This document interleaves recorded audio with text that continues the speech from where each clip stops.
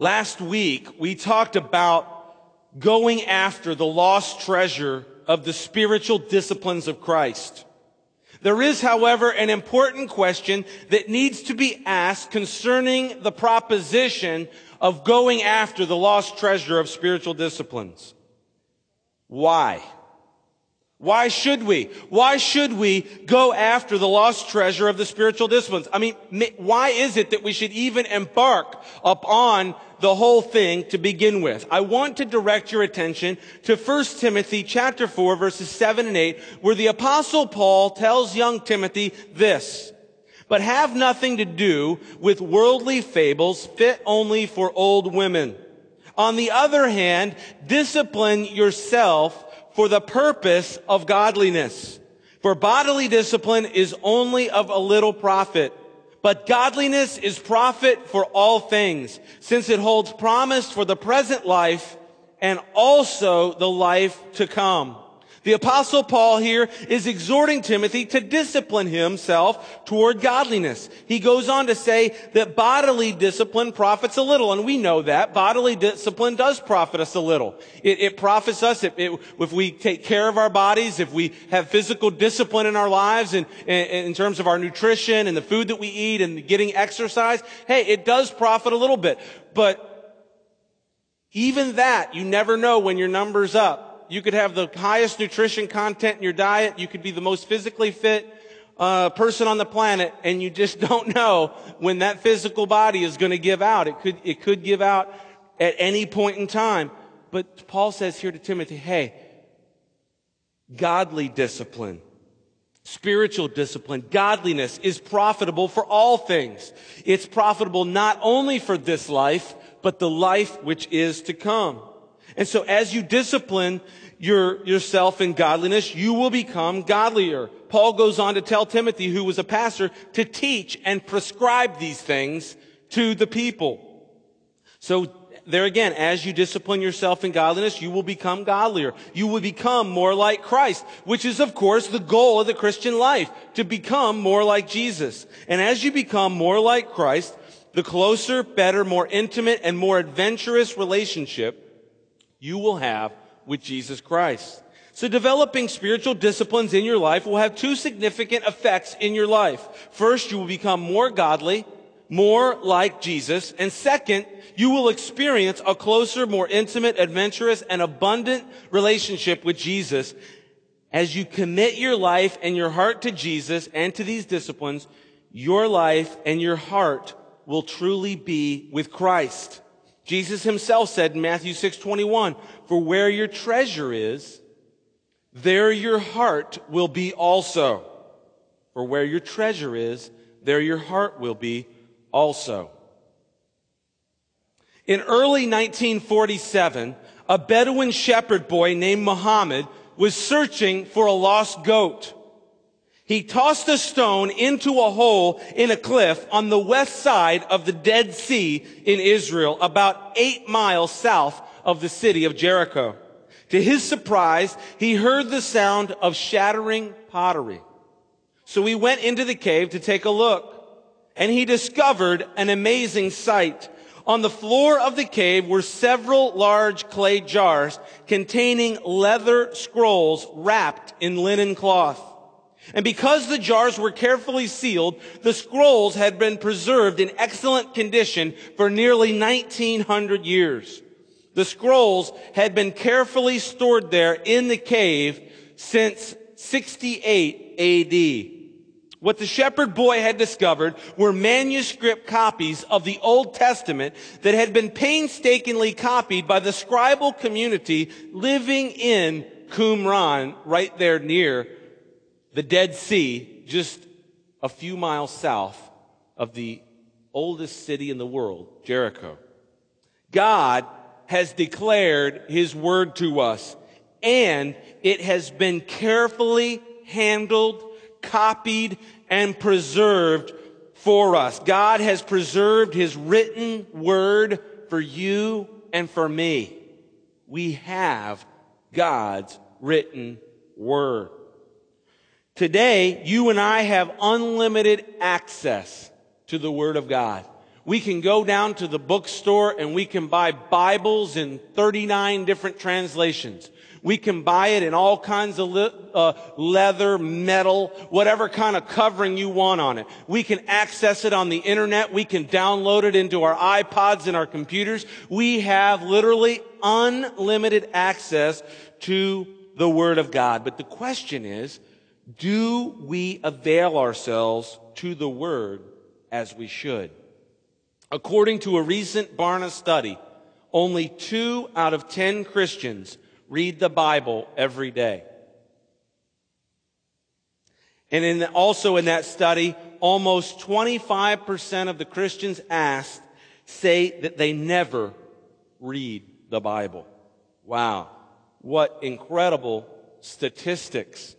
In our Bible study today, we will see that it is continuing in the Word of God that makes us His disciples.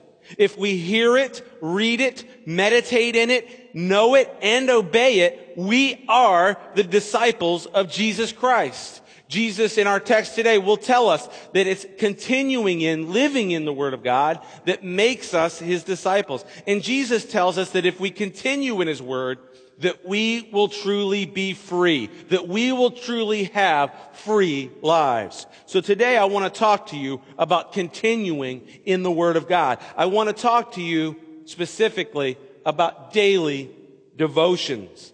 If we discipline ourselves in daily devotions in God's Word, we will live a more free life than we ever have. So we need to live in God's Word daily, and we will live free. So let's look down at John chapter 8, verse 31, live in God's Word. It says this, "Then Jesus said to those Jews who believed Him, 'If you abide in my word, you are my disciples indeed.'" An important spiritual discipline is that of daily devotions. The idea of daily devotions is that every day you set aside time that you are spending in God's Word. It's this idea that you have set aside some time each and every day. There's no set time of the day that is more advantageous or better than the other, but you set aside a time somewhere within the day for spending that time in God's Word, for reading it, looking at it, repeating it, meditating in it, so that you can live in God's Word. Jesus said here, "If you abide in my word, you are my disciples indeed." God's Word is food for your spirit. Just as you get up every single day and you take in food for your physical body so that your physical body can continue to function, so that it can be well nourished, so that it can continue on in what you're doing. It's the same way for your spiritual life. The Word of God is your spiritual food, and we need to have a daily intake of God's Word into our lives. It's very, very important. In fact, Jesus said in Matthew 4, verse 4, "It is written, man shall not live by bread alone, but by every word that proceeds from the mouth of God." Here is Jesus advocating that, guess what? You need some bread. You need to take in some physical food for your life. But guess what? Man is not to live by bread alone. We're not to live by physical food alone, but we're literally to live by every word that proceeds from the mouth of God, the Word of God. And so it's very important. Daily reading and meditation in God's Word is vital to your spiritual life as a believer, and I can't stress it enough. It's absolutely vital. It's critical for your life.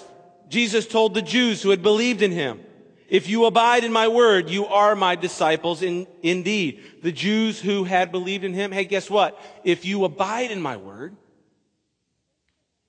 you are my disciples indeed. Now the word abide here in verse 31 in the King James translation translate that word continue. If you continue in my word. Here in the NKJV it's the word abide. In the original Greek manuscripts it is the word meno. It means to remain in, to abide in, to continue in.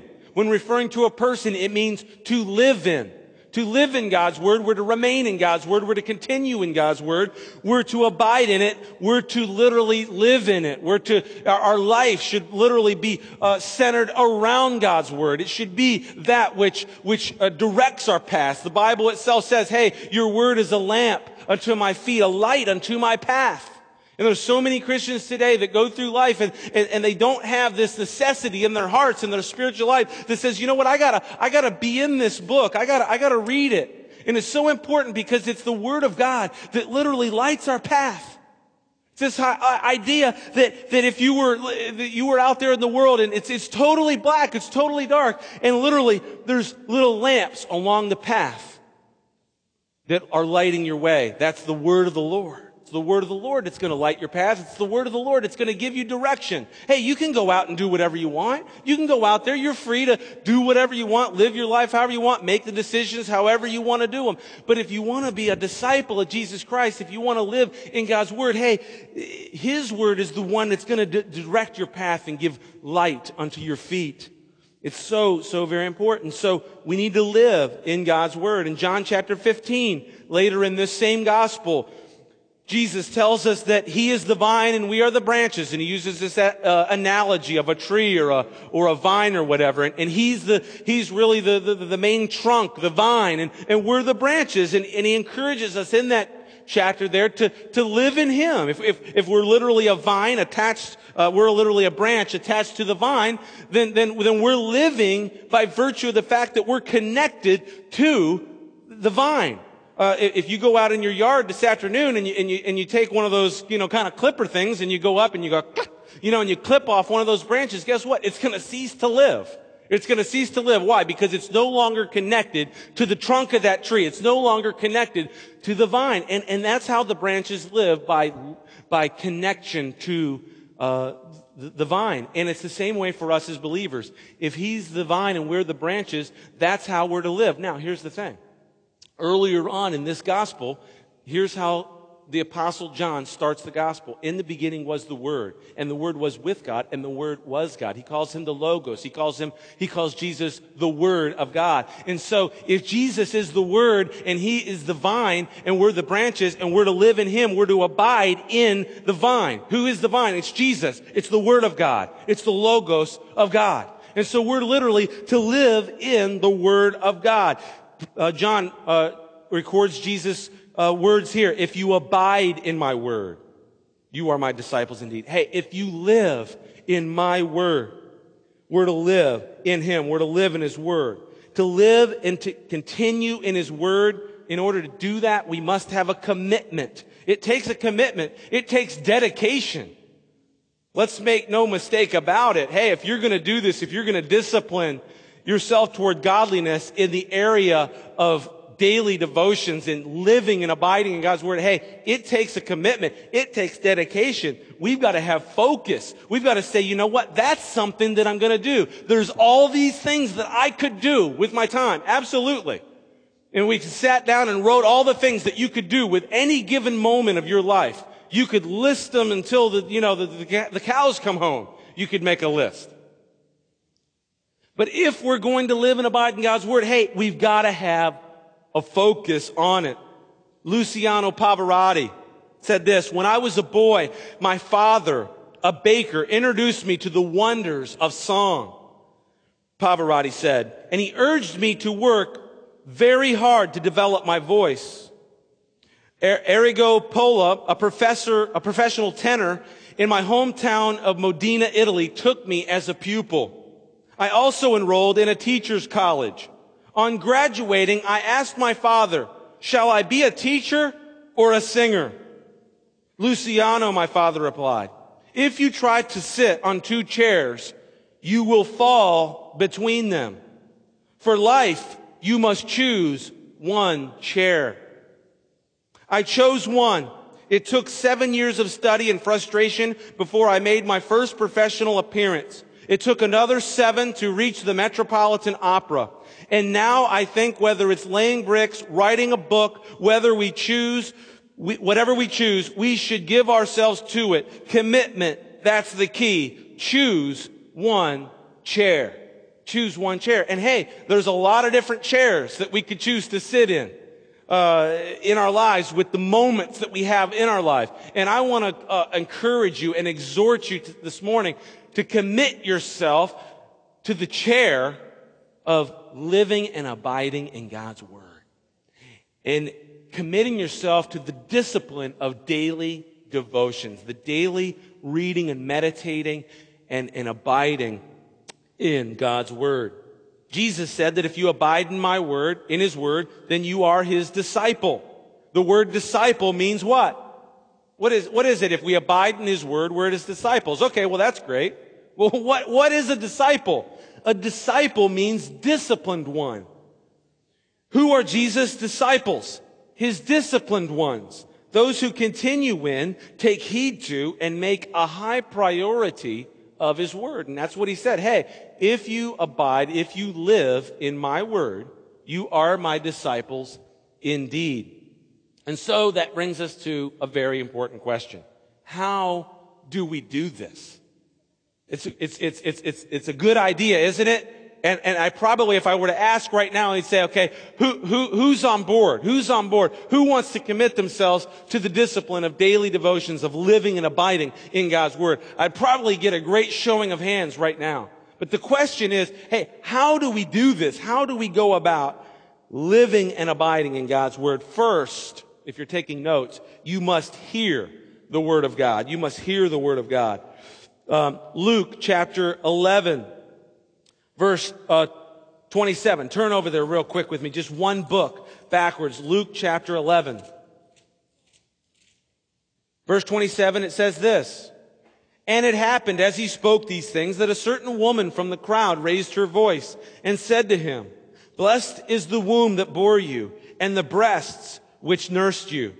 But he said, More than that, blessed are those who hear the word of God and keep it. Whoa! Here's this woman who's saying, hey, blessed is the womb who bore you, Jesus. You are something else. You are something special. Blessed is the womb. Blessed is the woman who bore you. And better than that, blessed are the breasts that nursed you. Yes, the Sunday morning services are PG-13. Okay? Blessed are the breasts that nursed you.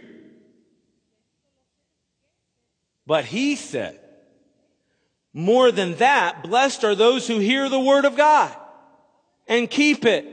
And so here's the thing this morning. Hey, blessed are you if you hear the word of God. If you make a regular a practice of your life to hear the word of God. If that's part of your dedication, to hear the word of God. And guess what? That's what you've come to do today. You've come to hear the word of God. You've come to listen. You've come to hear it. You've come to take in the word of God. And so you're blessed. You're blessed. And don't you know that after you come and you hear the word of God and you've opened up your heart to the word of God, you walk away going, oh wow, what a blessing it was. What a blessing it was to spend that time in his word. What a blessing it was to have it explained and taught and given the sense of it. Oh my goodness, I feel so much better.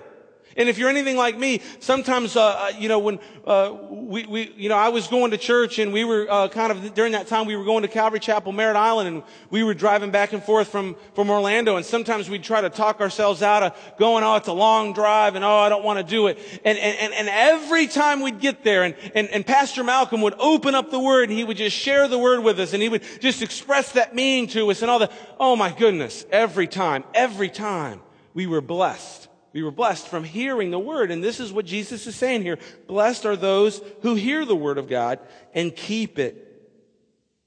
Romans 10 verse 17 says this.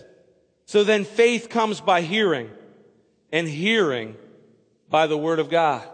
Hearing by the word of God. And so, hey, sometimes when you look at your situations in life and there's situations that begin to challenge your faith, they begin to challenge not just your faith and belief, oh yes, there's a Jesus, yes, he did die on the cross, but they just begin to challenge your faith for living today, for how are we going to make it, how are we going to do it. And it's time that we spend hearing the word of God, spending in his word that increases our faith, and you coming to the Bible studies to hear the word. Guess what? How many of you, if I could bring you up here, just, whoever wanted to come would say, hey, you know what? I walk out of here week by week after hearing the word of God. I'm more full of faith. I'm ready to do the things that God's called me to do in my life. I'm ready to go out there and face the world. Why? Because your faith has been strengthened. Why? Because you've heard the word of God. Paul said, hey, so then faith comes by hearing, and hearing by the word of God.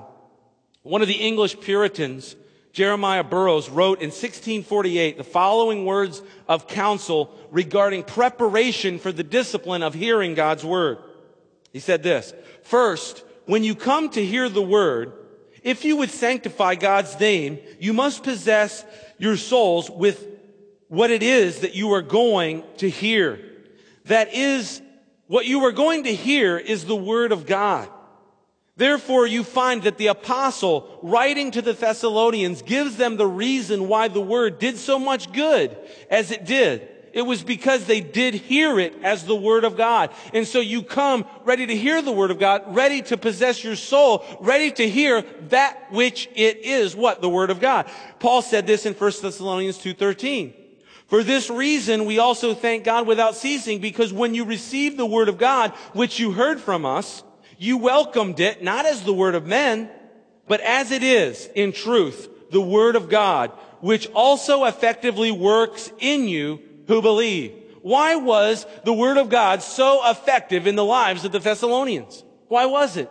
Because when they heard it, they received it not as the words of men, not as some guy, oh, you're just Paul and you're just up there talking and you're just kind of giving us all this stuff and, oh, it sounds good, but it's, I'm not sure. No. They received it as the word of God. And that's why it became so effective in their lives and in their hearts. And if you'll come and you'll practice the discipline of not only hearing the word, but preparing your hearts to hear, hey, guess what? I'm going to hear the word of the Lord. I'm going to hear the word of the Lord. One of the things that Mary Jo and I do, and we practice this, this habit, if you will, this discipline of praying on the way to church. I mean, we're all prayed up. Don't get me wrong. I mean, we've spent time Saturday night praying, and as soon as my eyes pop open in the morning on Sunday, the first thing I'm saying is, Lord, help me. Lord, help me, please, because I can't do it without you. So I need your help. And that's my first prayer when I see I'm laying like this and I see those digital numbers.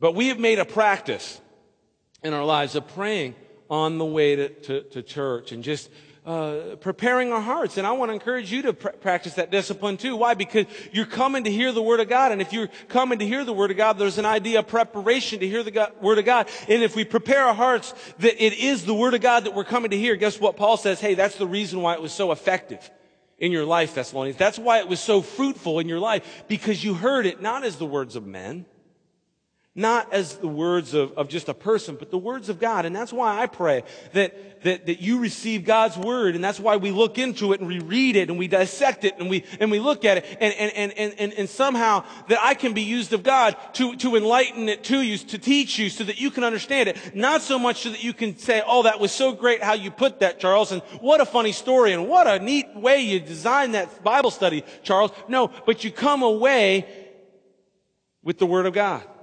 And I heard Pastor John Corson say one time, he said this, the more Bible I can get into the hearts of those who hear me, the better they'll be. The better their lives will be. The more what? The more word of God that I can get into those who hear me. And that's why we spend a lot of time reading the word, looking at it specifically. Why? Because it's the word of God. It's the living, active, powerful, sharper than any two-edged sword. That which is going to pierce your heart. That's which is going to be effective in your life. If you hear it and keep it, as Jesus said there in that Luke passage. One method of living in God's word is hearing it and then keeping it. Now, how else are we going to live and abide in God's word? Another method of living in God's word is reading the word. Again, looking back to those Barna studies, a Barna study showed that only 2 of 10 Christians read the Word of God every day. Only 20% of all Christians. That's not 20% of everybody. That's 20% of Christians read the Bible every day. And 25% of Christians say they never read the Bible at all. Reading the Bible is very important to the Christian life. Jesus read the Bible. He grew up reading and studying the Scripture as a faithful Jew would. He grew up in the wisdom and stature of the Lord and of being raised in the Scriptures, going to synagogue. We know that he read from the Bible publicly. Luke 4:16 through 30 is an account where Jesus showed up after he had been tempted by Satan. He showed back up in his hometown of Nazareth, and he made his way to the synagogue on the Sabbath day, and he read from the Word of God. As a matter of fact, Luke 4:16 says this, "And as his custom was, he went into the synagogue on the Sabbath day and stood up to read." What's that? As his custom was. As his custom was, he went into the synagogue on the Sabbath day, and he stood up to read. And from that chapter, we know that he was handed a scroll, and it was the scroll of Isaiah. And he looked, and he found the place in Isaiah where there was a specific prophecy. And he read this prophecy. We're not going to get into that this morning. You're welcome to turn to write that down and look at it again. But he said, at the conclusion of that reading, he said, "Today, in your hearing, this prophecy is fulfilled." And of course, they wanted to stone him and throw him off the precipice of the city. And now Nazareth, if you have the opportunity to go there, maybe one of these days we'll organize a Calvary Chapel, South Orlando, Israel tour. And when you pull up and you come to Nazareth, you see the precipice of the cliff of the city. And it was that precipice, that cliff, where they literally were going to throw him to his death for declaring the word of God fulfilled in their hearing. And it was a messianic prophecy from the book of Isaiah. Now, he read the scriptures. It was his practice. It was his custom. Jesus made it a discipline of his life to read the word. We need to read the word, and we need to read the whole Bible. We need to, a lot of Christians are familiar with parts of the Bible. They know, hey, can you recite the 23rd Psalm? Well, I can, the Lord is my shepherd, I shall not want, and something and so forth like that. Yeah, something like that. Hey, can you, John 3:16? For God so loved the world. Hey, and a lot of Christians are familiar with little portions of the scripture, but guess what? If we're going to be his disciples, if we're going to be disciplined ones, if we're going to be those who discipline ourselves in the word, hey, we've got to read the Bible, and we want to make ourselves availed to all of the Bible. All the Bible. We need to read all the counsel and wisdom of the Lord. In fact, 2 Timothy 3:16 and 17 says this, "All scripture is God-breathed and is useful for teaching, rebuking, correcting, and training in righteousness, so that the man of God may be thoroughly equipped for every good work." All scripture is God-breathed. All scripture is given under the inspiration of God and is useful for teaching, rebuking, correcting, and training in righteousness. Hey, so that you will be built up, so that you'll be equipped, so that you'll be thoroughly equipped for every good work. And so if all scripture is useful for this teaching in your life and this equipping and this training of your life in righteousness, then it's important that we avail ourselves to all of it. It's important that we read it, and not just portions of it, but that we avail ourselves to all of it. The New Living Translation of that particular scripture in 2 Timothy reads like this: "All scripture is inspired by God and is useful to teach us what is true and to make us realize what is wrong in our lives. It straightens us out and teaches us to do what is right. It is God's way of preparing us in every way, fully equipped for every good thing God wants us to do." And so, hey, the Bible, every part of it is all a part of God's plan for helping us to understand the right things that we're to do, the wrong things that we're not to do, the ways that we're to be trained in righteousness, the ways that we're to conduct our lives, so that we're prepared in our lives to be a disciple, to live the discipled life, the disciplined life. We need to read the Word. And so we need to hear the Word, we need to read the Word. Thirdly, we need to discipline ourselves to study the Word of God. Not only do we need to read God's Word, we also need to study it. We need to become students of God's Word. That is hopefully why you're here today, because you have a desire in your heart to be a student of God's Word, to study it, to not just kind of hear it and go through the motions and, hey, when's that Pittsburgh game starting? When is it? Oh, it's 1:00, isn't it? Isn't that right? Yes, I know you're all ready and we're going to see what happens this afternoon. But guess what? You're here for a reason. And I think the reason is because you want to be a student of God's Word, because you want to be informed from God's Word. And we need to be a student of God's Word. Paul told Timothy in 2 Timothy 2:15, hey, be diligent to present yourself approved to God, a worker who does not need to be ashamed, rightly dividing the word of truth. The King James uses the word study for be diligent. The King James would read like this: study to show yourself approved of God, a worker who does not need to be ashamed, rightly dividing the word of truth. It's that word for study. It's that word for being diligent. The idea of studying, of digging into it, of not just hearing it, not just reading it, but digging into it. Maybe you take the passages and the notes that you take here on Sunday, and you take those throughout the week, and you dig in there a little bit more. Maybe you go online and maybe get a Bible dictionary or something, or maybe you look into it a little bit deeper. You get some tools. There's some tools available to you to be able to do that. I know that there's a lot of tools out there for doing a lot of other things. Home Depot is filled with tools for fixing your house. And I wish I was a little bit more handy around the house. I'm not that handy. And there's some people here that can relate to me. We're just not that handy. Now, some of you are very handy. You can just fix stuff, and you know how to, when you were 12, you were putting lawnmowers together, and we know you're very talented, and there's a part of us deep down that we're just a little envious, we didn't take, machine shop or, metal shop, we were taking, other things, how to tell people to fix stuff, You need people to fix stuff, and you need other people to tell them to fix it. It's all important, Home Depot is very important. Lowe's. Why? Because we can go and get tools to fix our house. We can go and get the proper things that we need. And guess what? As we go to Home Depot to get the things to fix our house, we avail ourselves to the tools of studying God's Word, of getting a good Bible. Maybe it's a study Bible. There's great study Bibles that you can get out there. Life Application Study Bible is a good Bible. Actually, I'm pleased to announce Pastor Chuck Smith, pastor of Calvary Chapel, Costa Mesa, is coming out with his very first study Bible. It should be out sometime this year, and I'm looking forward to it. Maybe we'll have that available in the coming weeks at our resource table. But availing ourselves to the tools so that what? So that we can study the Word of God. Ezra chapter 7 verse 10 says this: for Ezra had prepared his heart to seek the law of the Lord, and to do it, and to teach the statutes and ordinances in Israel. What's that? What did Ezra do?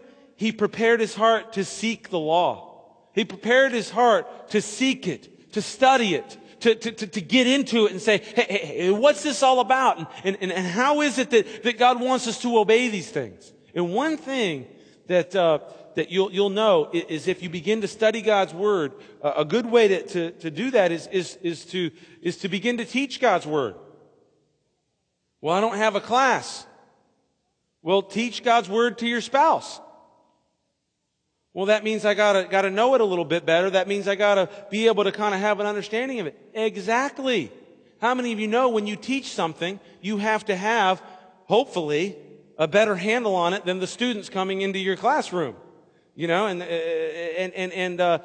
you have to prepare, and you have to know. And one of the things in preparing a Bible study for Sunday morning or Wednesday night or for whenever, the amount of material that has been studied and whittled down to that which is going to be presented in that particular study. It's this much volume, and part of preaching and teaching is figuring out not what you're going to say, but what you're not going to say. There's a lot of pastors out there that are trying to figure out what in the world to teach on Sunday. I'm serious. I am serious. I mean, I'm not making light of it in any way. And if I could talk to them and just say, hey, you know what? Just open up the Bible. Read the Word. Oh, no, but I got to try to see if I can find an outline on the internet, I had a friend who was going to this church. This is terrible. I really shouldn't say this, because I had a friend that was going to this church, and he found the series that the pastor was teaching. He found the whole thing on the internet.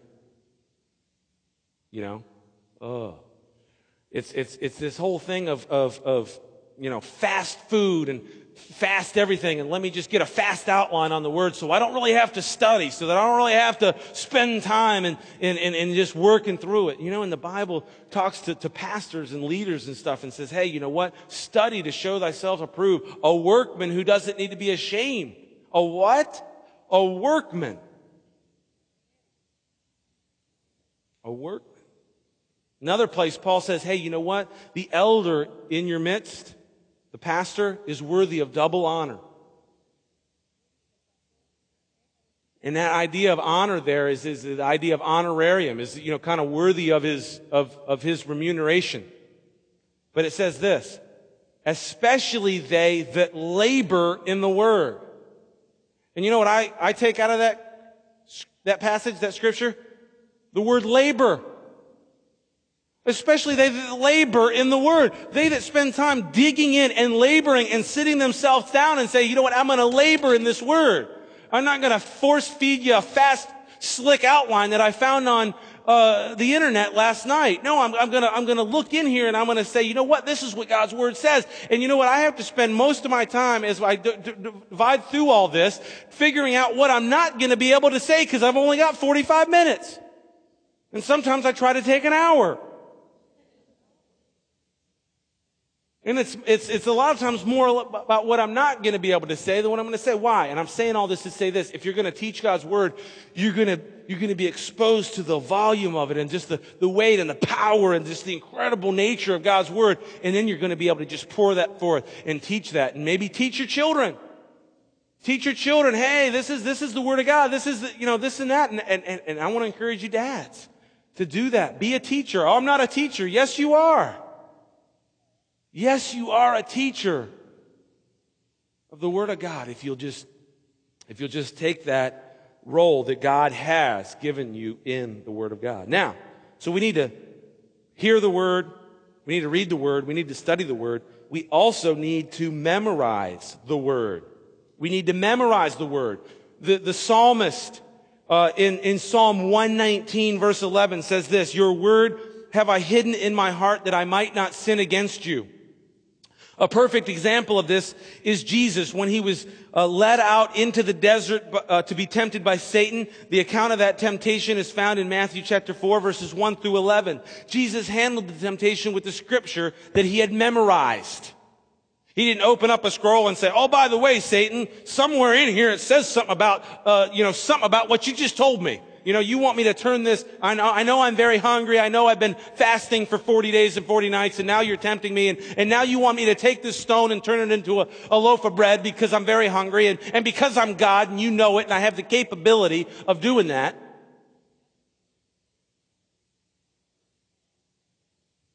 He didn't pull out his PDA that he had the New King James Version, right there and says, just a minute, Satan, let me see here. Yes, Deuteronomy chapter. You know what Jesus said? He said, it is written, man shall not live by bread alone, but by every word that proceeds from the mouth of God. He proceeded to quote from the law of God, from the Torah. But it wasn't just in his mind, it was in his heart. It was something that he had memorized, but it wasn't a rote memorization of just something, hey, when you kind of cram for the test and the night before and you got to cram for this exam and you got to get it all into your head and you got the graphs and you got the different, so you can do the multiple choice and you can, you train your mind to kind of see and pick it out. It wasn't like that because, how many of you have done that and then the next week if you answered one question from the test, you'd be lucky.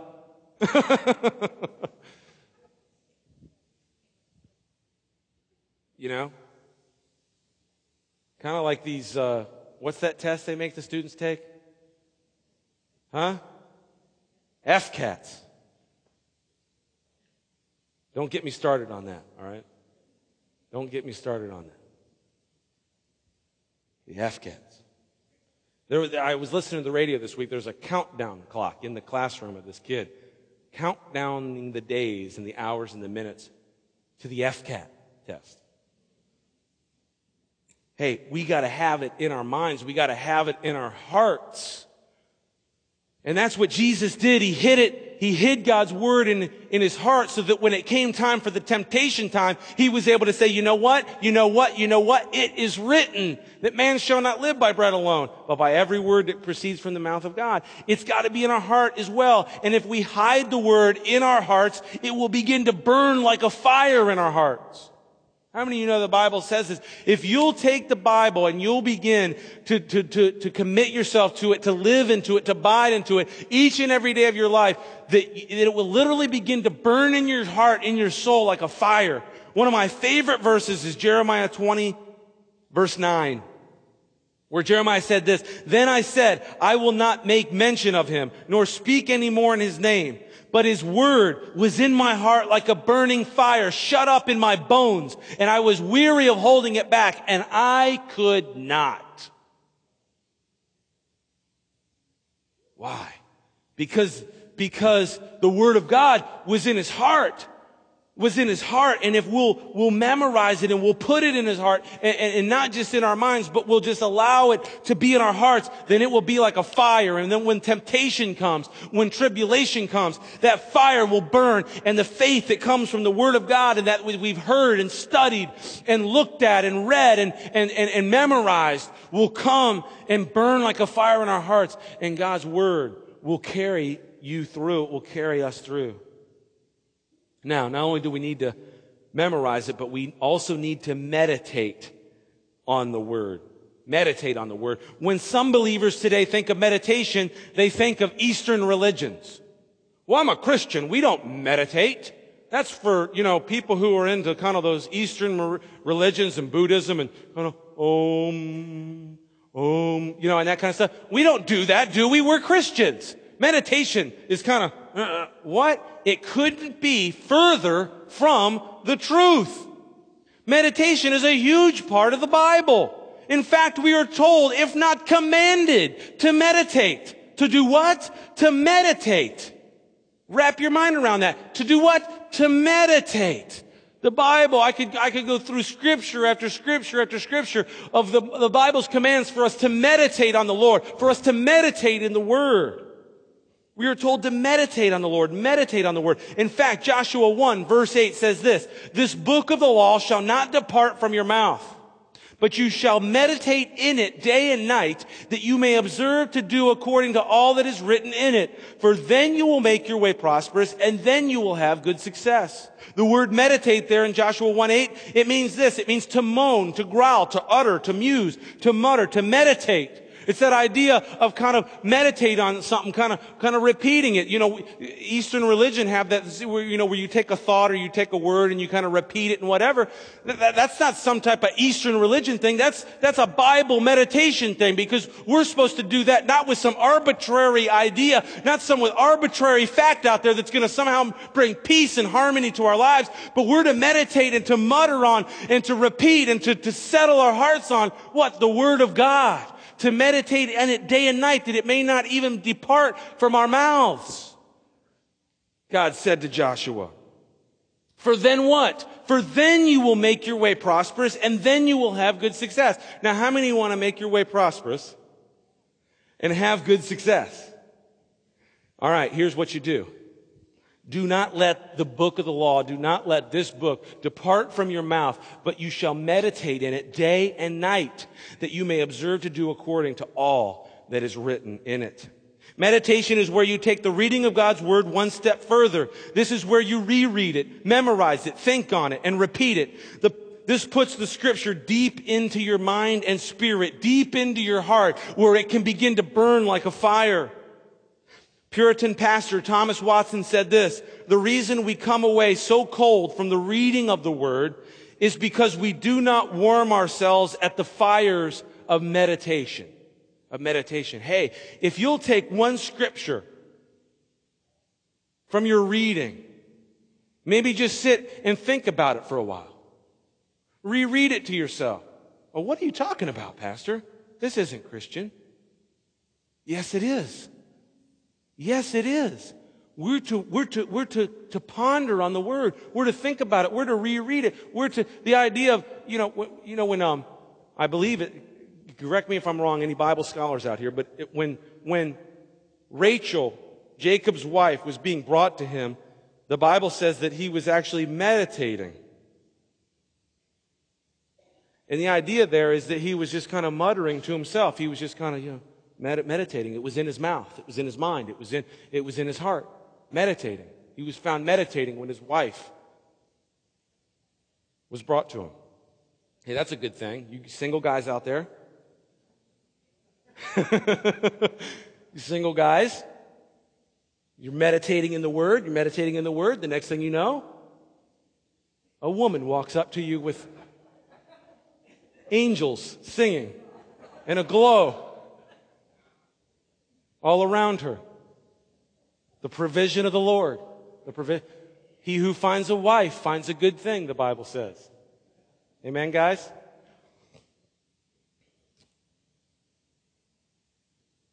So we warm ourselves at the fire of meditation. So when are we supposed to practice these disciplines of living in God's Word? When are we supposed? That's great. Hearing it, reading it, studying it, memorizing it, meditating on it.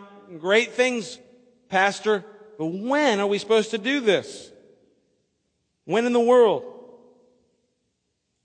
Well, first, it must be a priority in your life. Just like the illustration of the Luciano Pavarotti, where he had to choose between the two chairs, the two careers, if you will.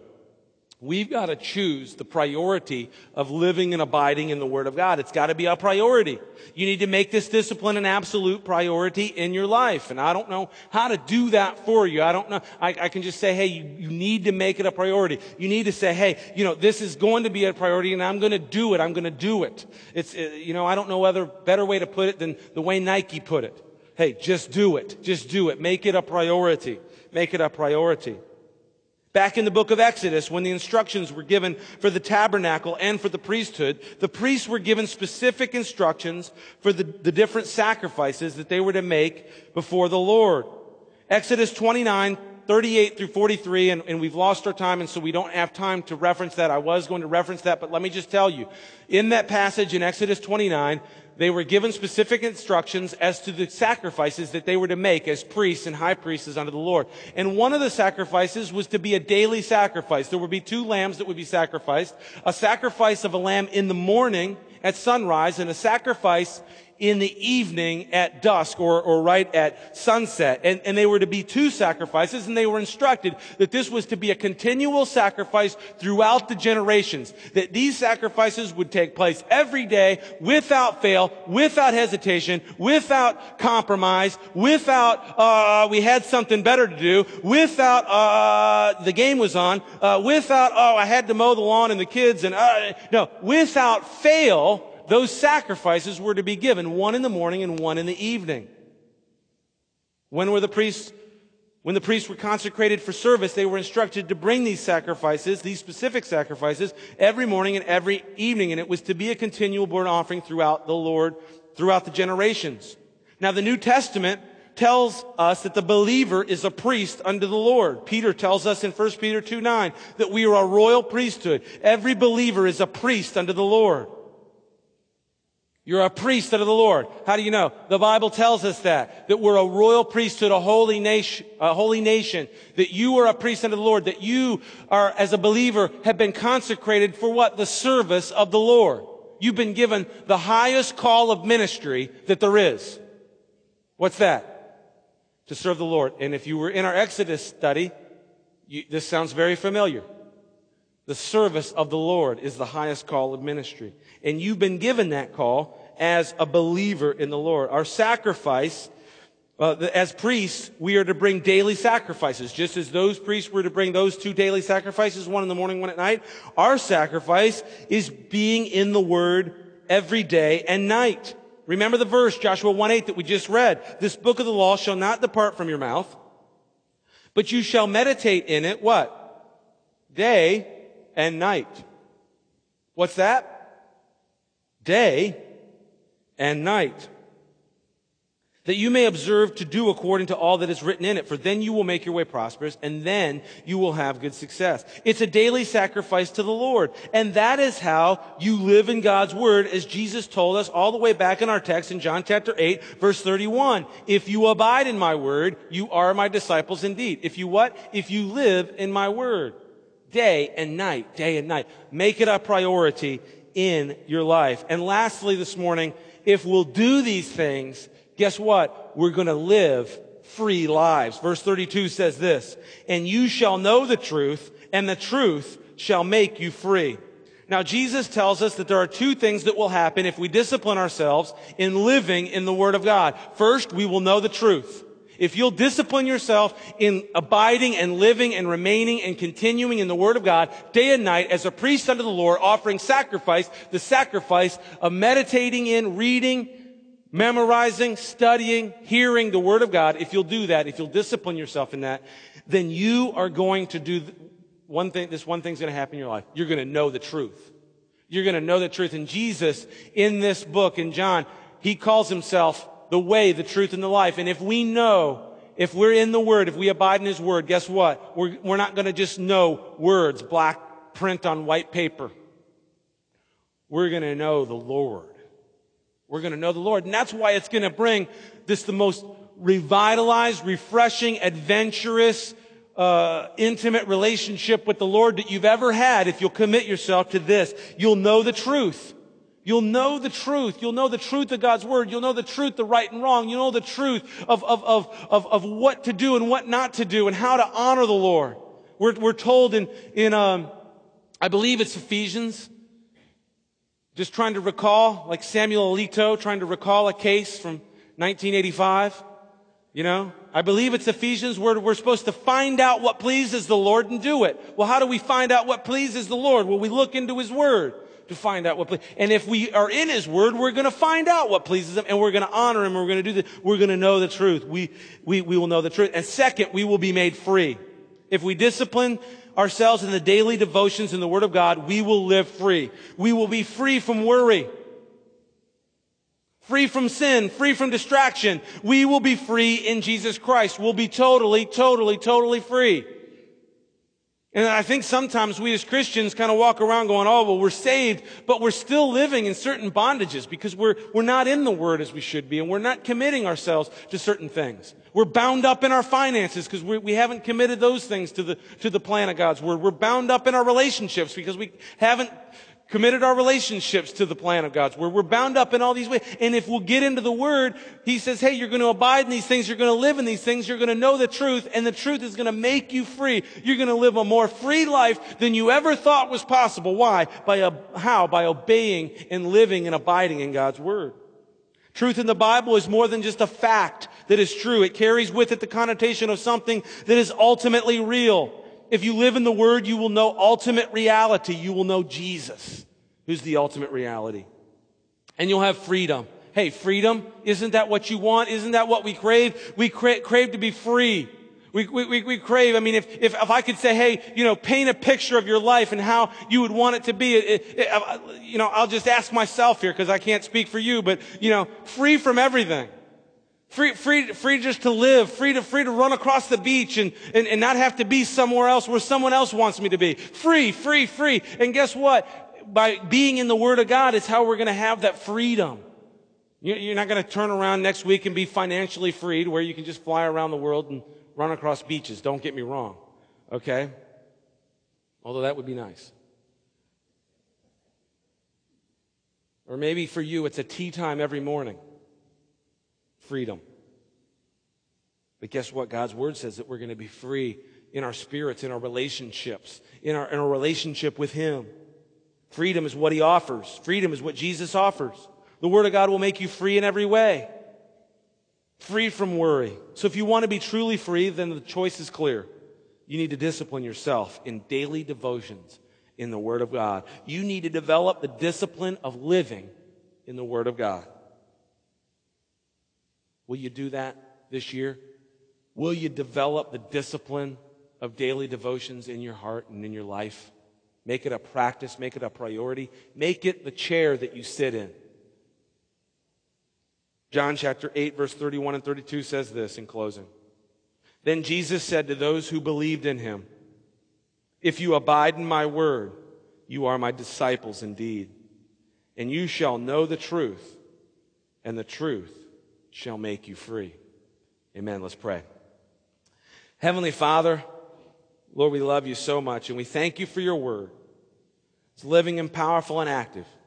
Lord, and we pray, Lord, right now that you would activate it in our lives as we've heard it this morning. Lord God, that it would activate and impact our lives in such a way, Lord God, that we would be disciplined. We would be your disciples. Lord, we pray right now that you would make us all disciplined in the area of living and abiding in your word. That we would make a practice in our hearts and lives of the daily devotions in your word.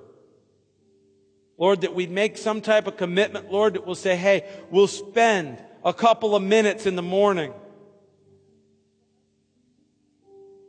a couple minutes in the afternoon, maybe in the evening, Lord, to spend time in your word, to read it, to rehearse it, Lord, to memorize it, to study it, Lord, that it may burn in our hearts like a fire, and that we may know the truth and be free in you. And Lord, we ask these things in Jesus' name. In Jesus' name, amen.